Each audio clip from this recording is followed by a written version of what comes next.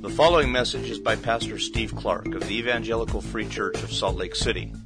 More information is available at our website, www.slcevfree.org.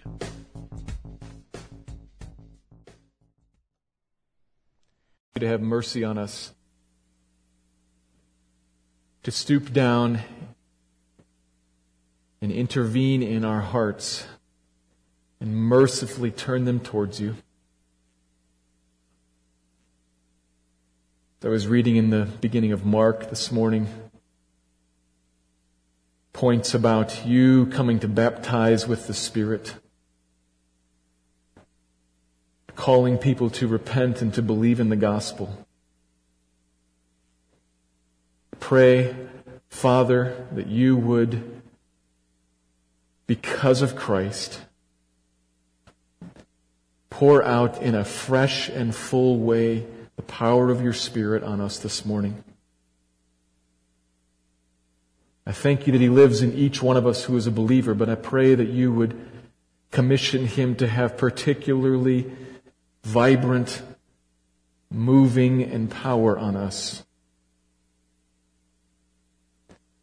to shake us to repent and believe in the gospel, to rest in you and enjoy you. God, do that in us. Use the passage that's before us. I think I know what I'm going to talk about, but you steer the words and you move the listener. And so you speak. Please. We want to hear from you. You speak and communicate to us. And each person who sits here, boys and girls, men and women, believers and non-believers, would you speak to each person your word to them? Call us each to turn towards you and to believe. Shape a people here that's pleasing to you, Lord, I pray. Give me the right words to say. Help us to concentrate and listen. And move so that we would believe. When we look to you, our eyes are on you. Our hope is in you. You are the God who made the church. You are the God who builds the church. You are the God who owns the church. So have your way in it this morning, I pray. Father, Son, and Spirit, for your glory and for the good of us, your church. Amen.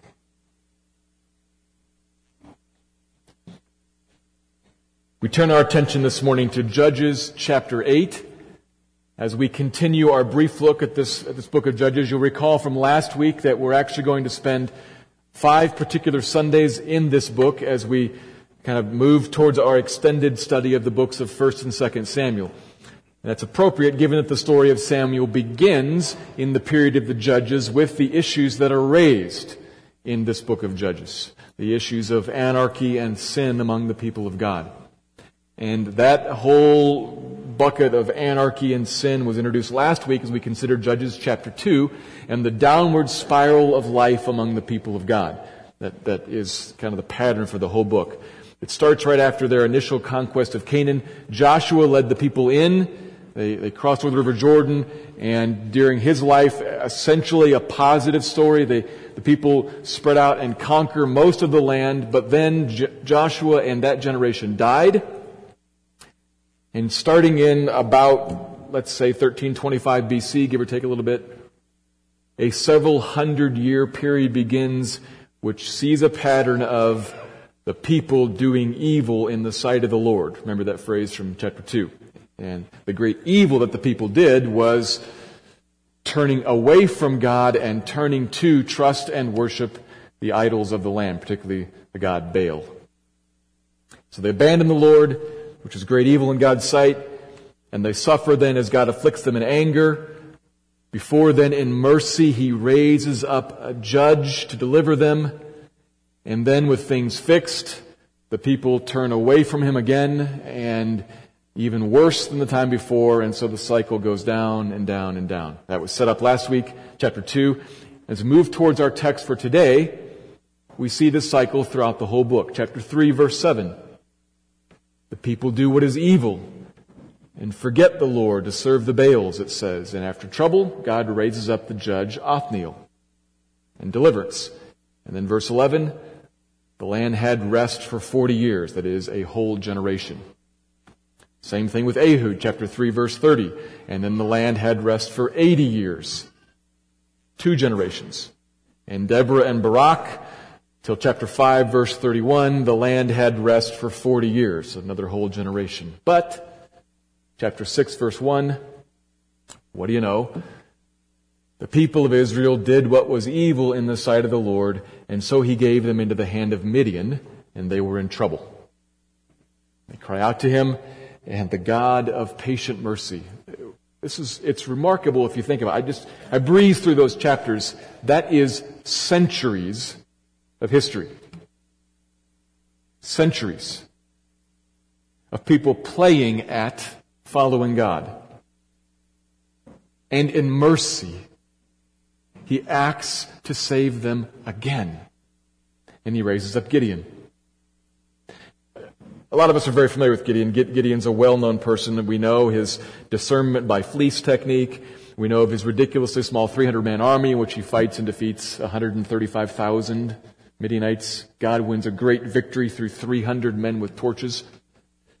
We know the details of those stories. They're in chapter 7 and chapter 8. But our focus this morning is on the aftermath, the rest of the story, so to speak, and how it continues to point us forward, building our awareness for the need of another type of ruler, one greater even than Gideon.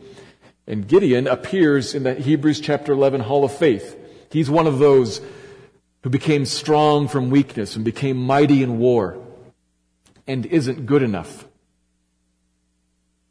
We need someone else, another ruler, one greater than Gideon. Read the whole story of Gideon and what we take away from it. And here's my main point for this morning.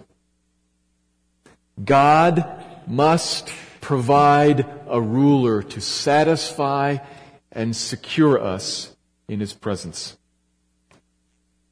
We can't find one. We can't make one.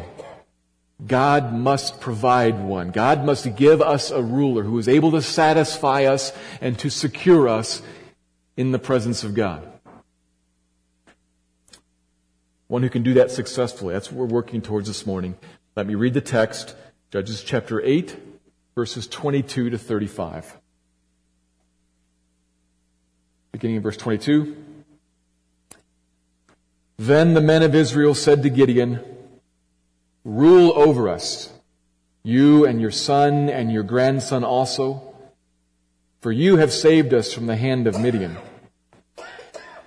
Gideon said to them, "I will not rule over you, and my son will not rule over you. The Lord will rule over you." And Gideon said to them, "Let me make a request of you. Every one of you, give me the earrings from his spoil." For they had golden earrings because they were Ishmaelites. And they answered, "We will willingly give them." And they spread a cloak, and every man threw in it the earrings of his spoil, and the weight of the golden earrings that he requested was 1,700 shekels of gold, besides the crescent ornaments and the pendants and the purple garments worn by the kings of Midian, and besides the collars that were around the necks of their camels. And Gideon made an ephod of it and put it in his city in Ophrah. And all Israel whored after it there, and it became a snare to Gideon and to his family.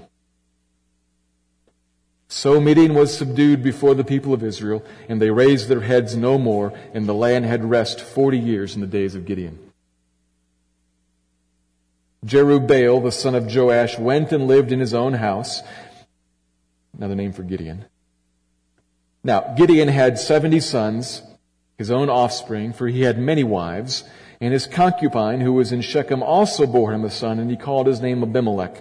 And Gideon, the son of Joash, died in a good old age, and was buried in the tomb of Joash his father at Ophrah of the Abiezrites. As soon as Gideon died, the people of Israel turned again and whored after the Baals, and made Baal-Berith their god. And the people of Israel did not remember the Lord their God, who delivered them from the hand of all their enemies on every side, and they did not show steadfast love to the family of Jerubbaal, that is Gideon, in return for all the good that he had done to Israel. Judges 8. I'm going to make two observations to unpack this. The first one from the text begins well but ends poorly. Let me put it like this. We cannot control and dictate the presence and blessing of God. We cannot control and dictate the presence and blessing of God. We need it, but God must give it. We don't make it happen. And the attempt to make it happen always ends in idolatry and ends up destroying the relationship that we're trying to secure. Starting in verse 22, we see the continuation of what is overall a God-honoring attitude in Gideon. Overall, Gideon does pretty well throughout this story. Not perfect, but pretty well. And so coming out of the great victory of Midian, the people of Israel say, "Be our ruler." They don't use the word king, but that's what they have in mind because they're looking at generational succession. You, your son, and your grandson, which is totally different than how the judges have worked. For hundreds of years, the judges have been essentially a one-and-done sort of deal. God raises up from nowhere a judge, and when that judge dies, that's the end of it. But they don't like that. It's a little too tenuous. They want a lineage of descent so that we can always know who's going to be the next guy. So, Gideon, you do it. God's used you to deliver us. We know that that's worked well, so let's go with that. We don't want to go back to that nebulous, unknown, somebody coming out of nowhere sort of situation. Do you hear in that the desire to take control? They want what that judge provides, what the ruler provides. He provides the security and the prosperity of the land, and they have come up with a way that they can make that happen. Pick a strong man, a good one. A guy with 70 sons. He's got a ready-made army. He's got 70 sons. Let's make him in charge. Trying to take control of that, but God has a different plan. Through Gideon, he says, no. Gideon rejects that. I will not rule over you. My son will not rule over you. The Lord will rule over you. Keyword there, rule. God is ruler. That's the high point of the whole book. And it goes downhill from there. I'm not going to rule over you. We have one ruler. It is the Lord. But tell you what, from right there, we're moving downhill. Tell you what, I have an idea. Why don't you guys bring me all of the golden earrings and let's redo the golden calf? That's what it is. Bring all the golden earrings and the special cloth, the purple garments are mentioned there. And so they say, sure, and they bring it. In verse 27, for a sensitive reader, verse 27 is a punch in the gut. Such an understated way of introducing a tragedy. And Gideon made an ephod with the gold and the purple cloth and put it in his city, in Ophrah. It's just a sentence, but we need to understand what that sentence is about. An ephod was an article of clothing. Perhaps think of it, this works for me at least, perhaps think of it like football shoulder pads that go all the way down to the waist. So it's kind of something big and bulky on the top, and it goes all the way down to the waist, and it was a garment worn by priests. It was a priestly garment, and priests would sometimes wear just linen ephods, just cloth, to signify that they were priests set aside to the service of the Lord. But through Moses, God had given direction to make one particular ephod out of gold and precious, including purple fabric. And on the shoulders there were two black stones on which the names of the tribes of Israel were engraved. And the high priest wore that ephod, that gold ephod, bearing the names of Israel into the presence of God when he would offer sacrifice or lift up petition and prayer. He carries Israel into the presence of God with this ephod. And then God responds and cleanses them of sin, and fellowship is created. He hears their prayers and answers it. That's what the ephod's doing. It's a connector. People and God. A connector. And we look at 1 Samuel, we see how David uses that a couple times. He calls the high priest, bring the ephod. Let me come and pray with the ephod and ask God what we should do. And there in the presence of God, God responds. So, don't miss what's going on here. Gideon says, the Lord is our ruler, but I have a plan as to how we can assure access to Him at my place. Now, I know, they know, God has told us where to go meet Him, and God has made another ephod that the high priest in a line of Levi and Aaron is supposed to wear. We know that, but I have a better idea how we can assure access to God over at my place. God's the ruler.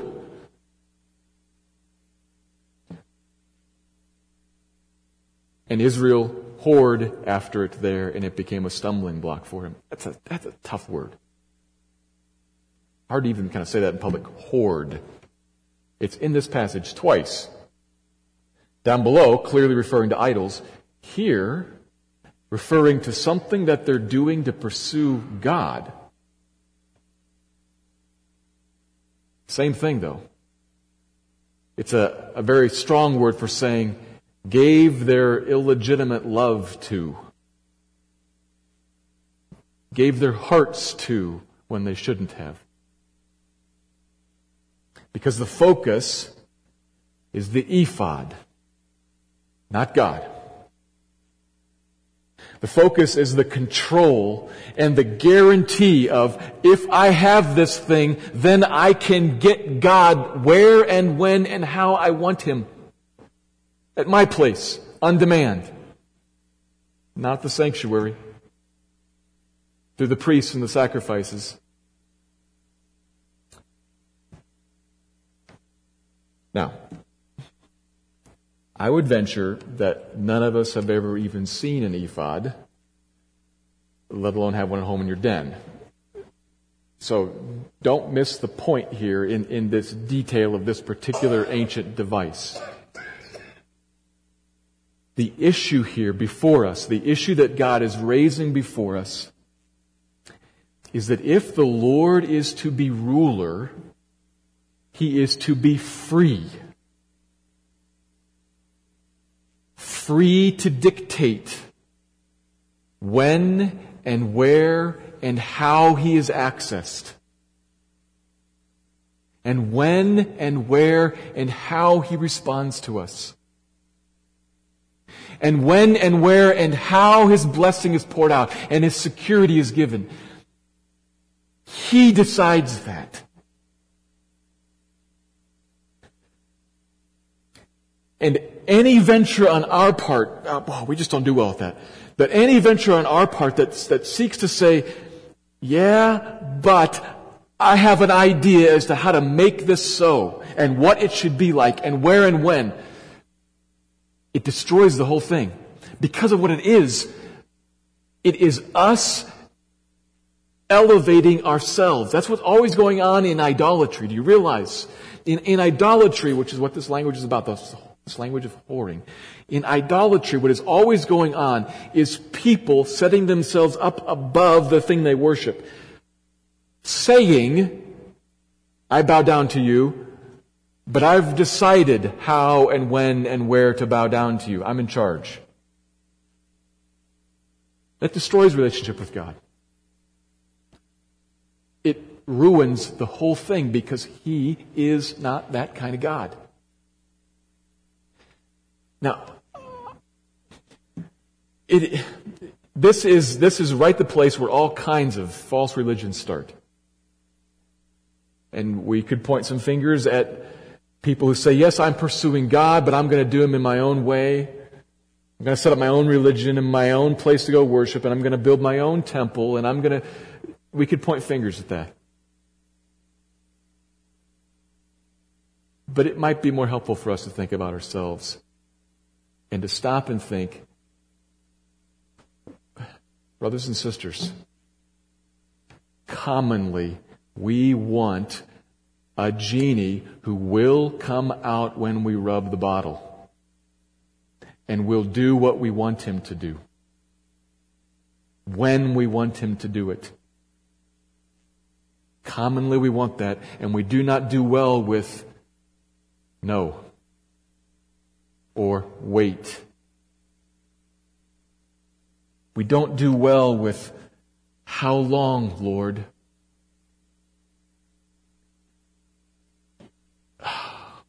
Friends,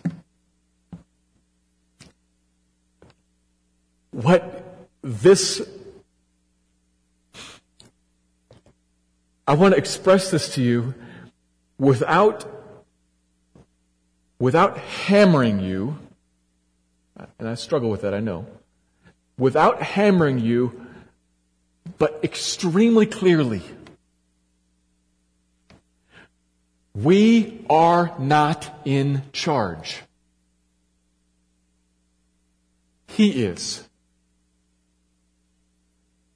And He determines the times and places in which we live and the ways in which we are to approach Him. He determines. And any sort of language about, yes, I will pursue the God of the Bible in my way, is idolatry, even though it has tacked onto it the God of the Bible piece. So there's something here that should put us in our place, but then also there is something that should be, Christian, remarkably delightful to you in that He has determined that He can be reached. What we're grasping for here with our ephod, if you will, what we're grasping for here is to assure the presence of God right here, right now. He's provided that, has He not? The presence of God right here, right now. How? In Christ,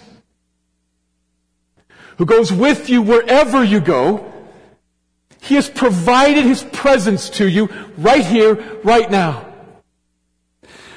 But here's the thing, because it could sound like, if I say that, it could sound like, well, then I've got Him and I'm good. Why are we even talking about this? Because while He walks with you, lives even in you, the same attitude of control ruins it. I rub shoulders with lots of Christians. Probably because of the nature of my job, I rub lots of shoulders of Christians, lots of shoulders who are frustrated about stuff. And I tell you, I meet Christians who, yes, the Lord, amen, as long as we have this doctrine. Yes, the Lord, amen. As long as we pursue this program, and our church has to have this program because this is how God works. You think this is, it almost sounds, as I'm saying, it almost sounds a little silly. It's true.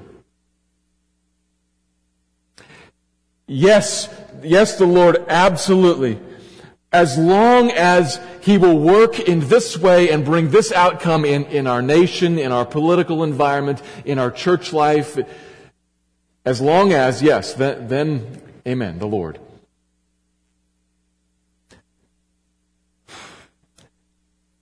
He has provided to you, Christian, access into His very presence, but the only way that you can experience that, and the only way, and this is two-edged here, it's cutting, it's saying it's the only way, and it's also promising that there's a way.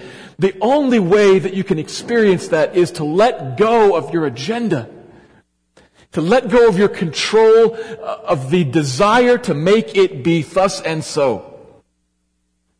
You let go of that, and you'll find God.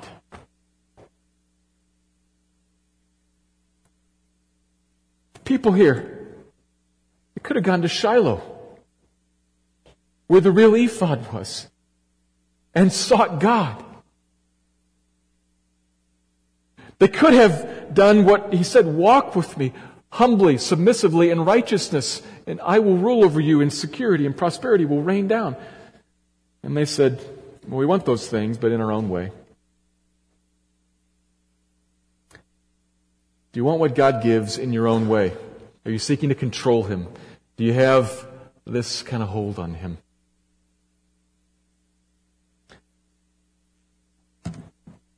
We can't do that. It inevitably destroys it. God wants to come near to you and has made a way in Jesus to have daily, moment by moment communion with you. But it only happens if you let go of the desire to make it your way. Please let go of that. Come to Him. Christ wants you to come to Him, but come to Him open-armed, submitted, surrendered. You, Lord, in your place, in your time, and in your way. You. We must not, but we cannot control, dictate, I might add, manipulate access to the presence of God. But we can enjoy it. Please enjoy it by letting go of your way and your agenda. The first point we see here is that we have to let God be God and to dictate how He is accessed and how He leads and how He rules. And the second point, maybe to use similar language, is that we have to remember God. Which takes me to the second observation.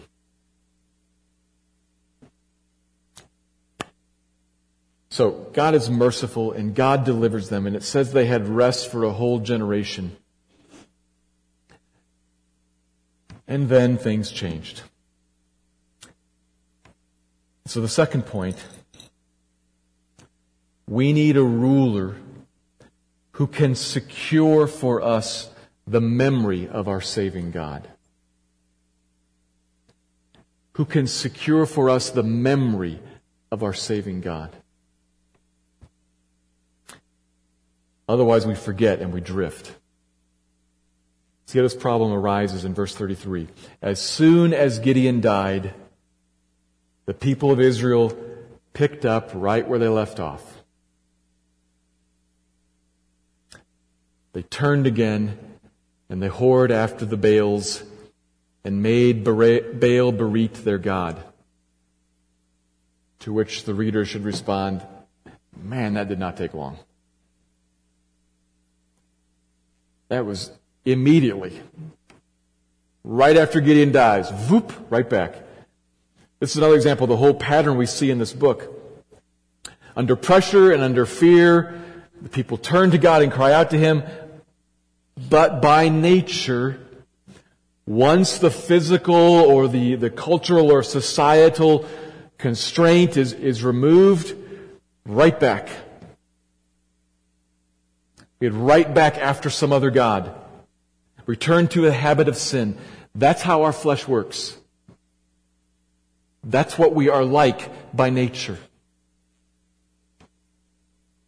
We are wired to chase after our ways, our needs in ways that are most appealing to us, that make the most sense to us. And as soon as you remove the restraint, you find out what we naturally are as we run back to it and chase again the gods of the nations. And the answer to that, the solution to that, the Christian solution to that, is not to create more restraint. It's not to build higher walls. The Christian answer to that, in the words of Thomas Chalmers, is the expulsive power of a superior affection. the expulsive power of a superior affection, a greater affection, and its power to expel. It's the title of an old sermon preached by this man. It has the power, a greater affection has the power to expel, to kick out, to chase away inferior affections. We will not whore after another if we are smitten and enthralled with the one that we have. That's also how we work. Superior affection drives out inferior ones. And so what we are in search of actually, though we don't know it really, we are in search of a superior affection, always looking for the greatest lover. And it seems to us that what's presented to us is the things offered in the world. But God has done another marvelous thing in that He has presented to us not something just that we must do. I was saying that He dictates how and when and where. But not just that we must, in this way, in this manner, pursue Him. But He has presented to us one who is lovely. One who is a delight. And He sets Him in front of us and then gloriously acts in mercy to open your blind eyes to see Him. Not something that you've done, not something that you can do, but something that He graciously, kindly has done to you.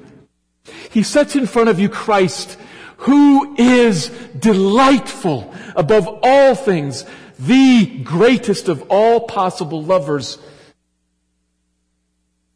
Consider Christ. God the Father has everything in all of the creation, every thought conceivable. He has everything to meditate on and to fill His heart with. And He says, my delight is in Him. This one is the fullness of the Father's joy. And He puts that one before you. There is nothing else here. Nothing else offered to you by the world, or even nothing else by God offered to you as precious and as beautiful as Jesus. And we see this most pointedly in what He has done to redeem you.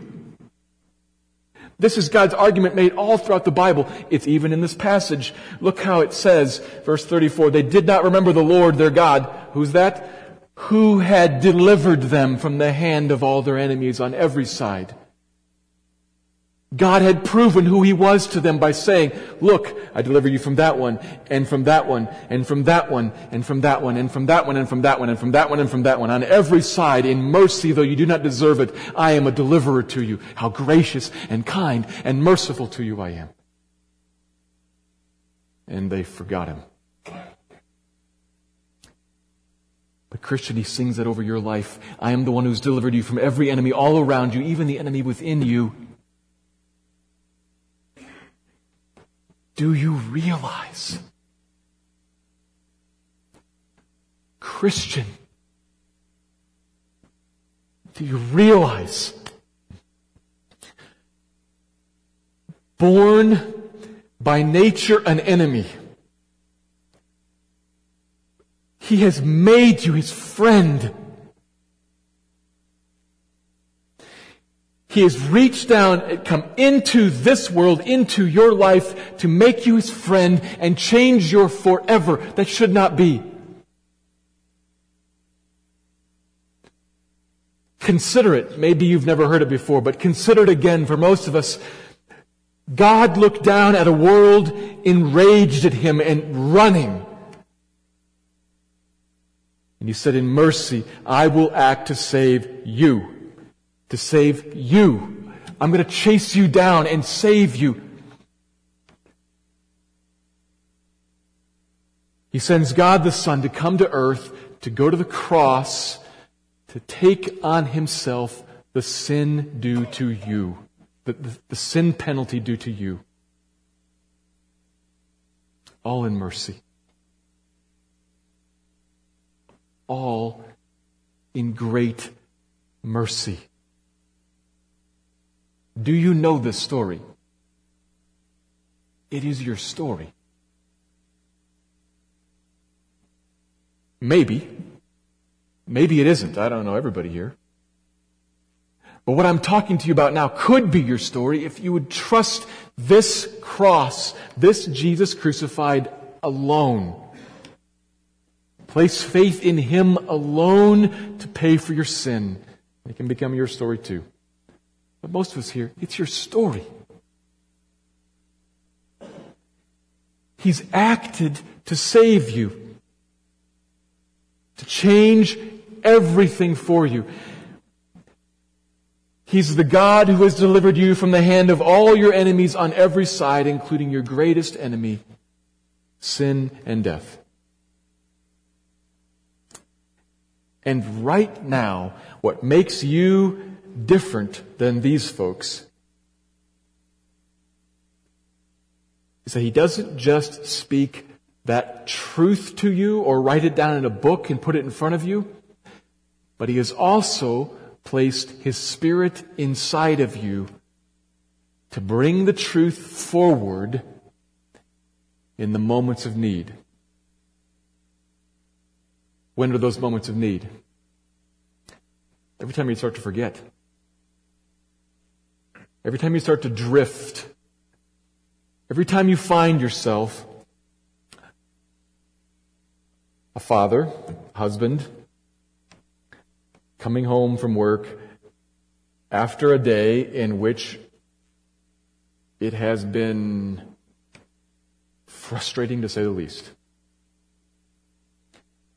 Not just the people were mean, but the money didn't go well, whatever your business is. The money didn't go well and the people weren't good about it. And you're going home and you begin to think, and I have kids at home who sometimes are a challenge for me. Now, maybe not your kids. Not my kids either. But I'm anticipating that I'm going to get home and they're going to be at each other and at me. I hate that. And I'm really, as I'm sitting in the car driving home, I'm really feeling the pressure of what about my job and what about those people? And now I'm going to go home to what? More.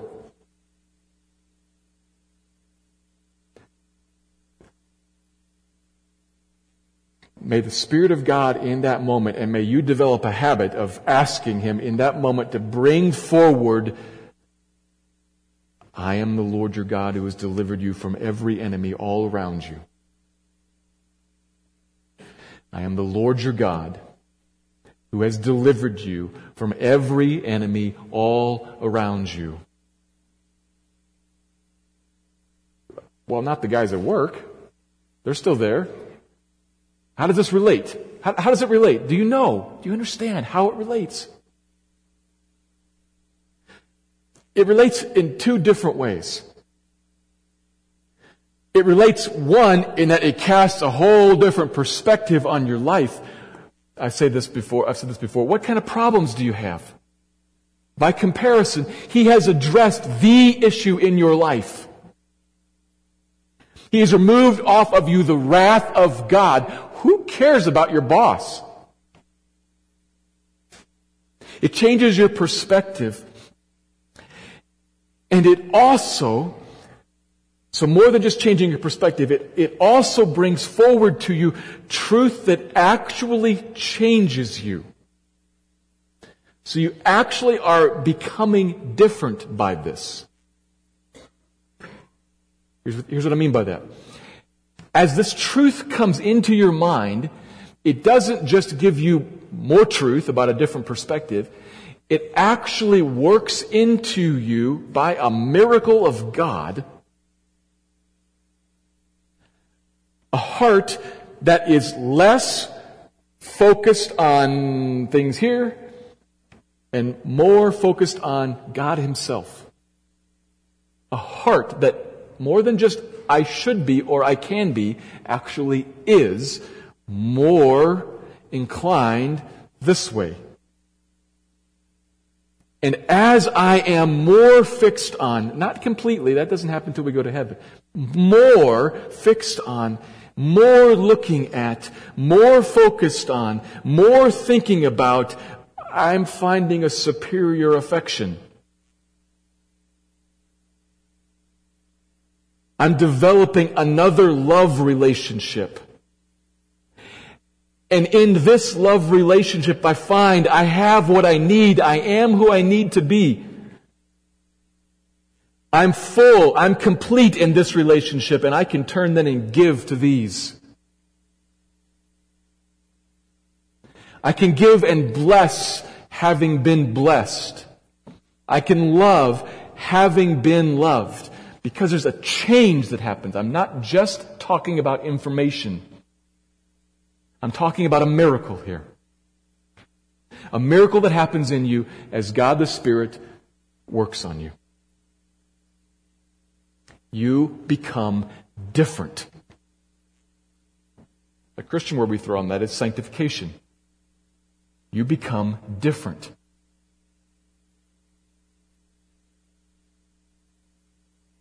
But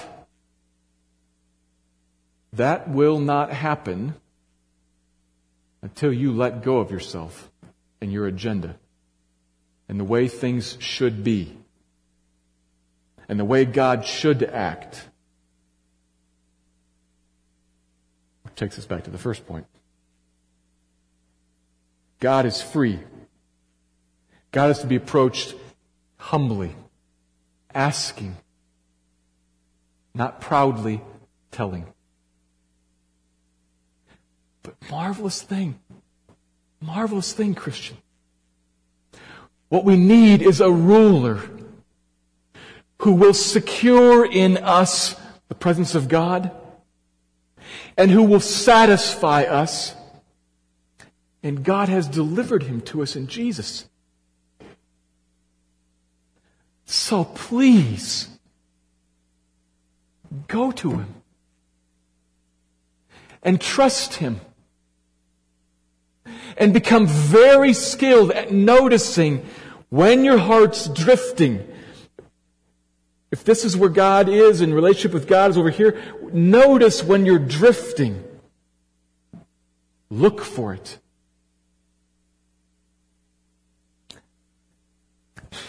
We are a most blessed people. You have a story that is eternity changing.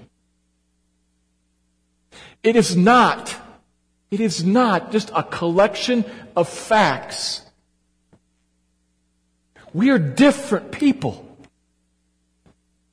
We are eternal creatures who will live forever with God.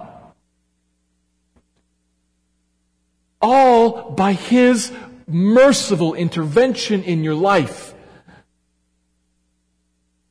And He wants that story to dominate all of the other stories that are told to you in this world. And He's given you His Spirit to make that possible. Cry out to Him, Spirit of God, have your way. Speak the truth to me. Change me with it. For your joy. That we would be a people. Who walk delighted with Him. It can be. He has made it possible. Surrender to Him. We are searching for a ruler who will secure us and satisfy us, and God has provided that in Christ. So come to Him letting go of all control. Come to Him letting go of all control. Come to Him asking Him, speak the story to me. Remind me of your great superior affection. He will do that He will change you. He will fasten you to Himself. That's what I'm going to pray for right now, to happen in us and in you. So pray with me. God Almighty, I preach about these things and I'm thinking right now of my inability to make it so. It's kind of part of the deal. I can't make it so. I can't make it so in my own life. I can't make it so in the church's life, in individual Christians' lives here.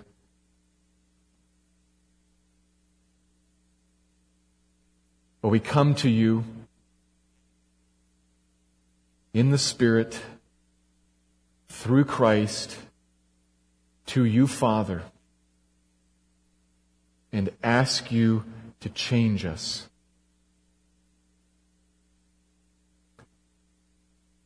We ask you to make us a people surrendered.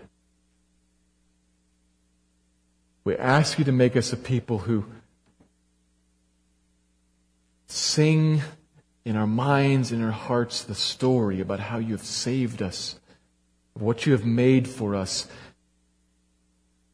and therefore are not tempted to wander after others. Make that so, Father, please. I need it in my life, and all my friends here need it. It's what makes a church sweet, happy and holy, light, in the best way, joyful. So would you move, Spirit of God, through this place, and where there are some here holding on, would you help them to let go? Would you convict them and show them their security in you and the fact that they don't need to hold on? Where there are some who are frightened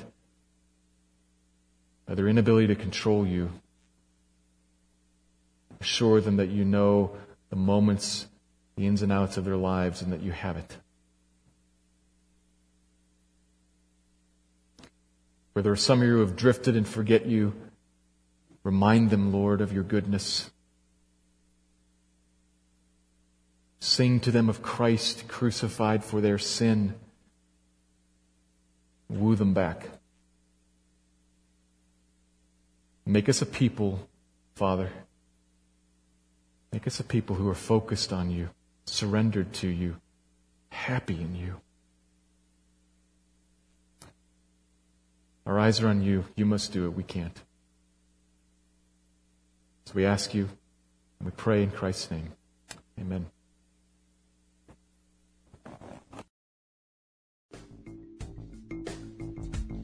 Thank you for listening to this message by Pastor Steve Clark of the Evangelical Free Church of Salt Lake City in Salt Lake City, Utah. Feel free to make copies of this message to give to others, but please do not charge for these copies or alter the content in any way without permission.